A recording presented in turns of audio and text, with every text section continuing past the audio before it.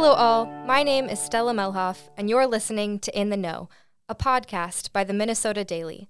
Our aim is to explore a new aspect of the University of Minnesota's students and communities with each episode. This week, we're keeping it simple, discovering what it's like to be a fall 2022 University of Minnesota student. According to the University of Minnesota, 50,000 plus students are preparing for the 2022 fall semester.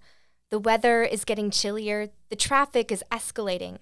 The outside of Anderson Hall is crowded with students studying. Bulletin boards are full of posters. A crowd of students attends a study abroad fair, and the bridge is packed with bikes, scooters, and walkers. Keaton Crawley, a transfer student at the U of M, describes his new campus experience.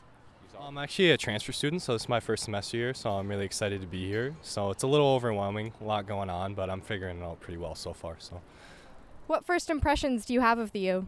well, there's definitely a lot more people than my other universities, so it's just very diverse, a lot of people. It's a really big campus, so everyone's been really nice to me so far. So, yeah, it seems like a really nice place. Incoming first year Sophie Hodek describes the new experience of attending a school with so many people on campus. Her first shock came from meeting the student body. New people and how I should take advantage of that. I'm constantly being told, reach out to people, join groups, do it now, the sooner the better, and you'll meet new people, and yes, it's scary, but your future self will thank you. Is more than making friends in the midst of shock and awe. Some students, having experienced nearly 5 semesters guided by COVID-19 safety protocols, are facing a new challenge after returning to a nearly entirely in-person, mostly mask-free setting. My freshman year of college, I was able to stay home in Madison just because of the pandemic, and I took all my classes online, and it was a hard year, but not because of my workload. I was able to do everything really easily. I was working while I was in school too. So I was nannying 2 kids while I was taking classes online. So the workload was super easy and light. Rosalind Johnson, a political science and history double major, describes the renewed intensity of on-campus learning in contrast to her more low-key online experience. I have 4 classes, 2 history classes, a political science class, and a Spanish class. I'm also an officer on the UMN women's rugby team. So doing a lot, but most days I'm able to get things done before 11 and get to bed. I also just had an ACL surgery, so I'm doing PT for that. So it's all kind of at once, one thing, The question remains whether or not she can handle the workload.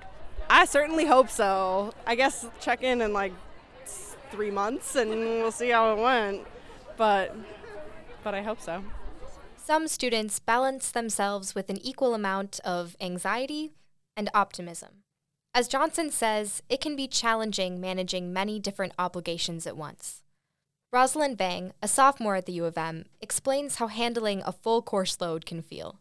Yeah, it's quite stressful when every day you get something new. So every day each of the classes have a different reading, so you have to complete over 20 readings per day. So I have a lot of readings to do every single day. For Vang, adjusting to her second year has proven itself a challenge. It's quite intense for my second year too. Freshman year, it was kind of not that busy since I had a day off. But this year I have a class every single day, so it's quite a lot.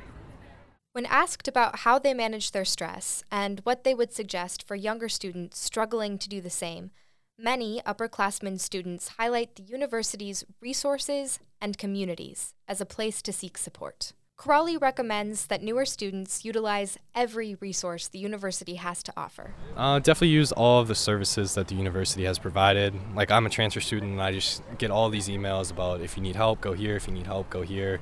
Definitely make some friends. I have a lot of friends that are here. That's another reason why I transferred. So just touch in with them whenever you need help, and there's always people that can help you. So. Liana Clemens, a psychology student at the U, suggests that students go find people that are the same things, same majors, or if you're multicultural rooms, those are really fun. Just get involved on campus. David Lee is a fourth-year computer science student, and he advises students not to hesitate to speak up when they need help. I would say just keep exploring, and there are a lot of resources at the U that you can use actually. Don't hesitate to ask for resources if you get stuck into a question or problems. I recommend use the a career services at the U and a one-stop service. They're all pretty good. And the college advisor, your major advisor. Olivia Thu, another senior studying mechanical engineering, echoes similar advice. Use all the resources that they give you. It's definitely overwhelming with all the different links and stuff they send you, but they're super helpful. Hodek offers her own approach, emphasizing the importance of taking care of oneself when adjusting to a new place or routine. Yeah, there's the one day at a time thing. Well, college can be very lonely. I am realizing that as well. You will probably spend more time alone, a little bit more than you're used to. And so in those times alone, you should take advantage and putting yourself first and doing things for yourself, whatever little things or big things, whatever that may be, if that makes sense. Thank you for listening. We're glad you're tuning in this fall. Don't forget to like and rate In the Know wherever you get your podcasts. My name is Stella Melhoff, and this is In the Know.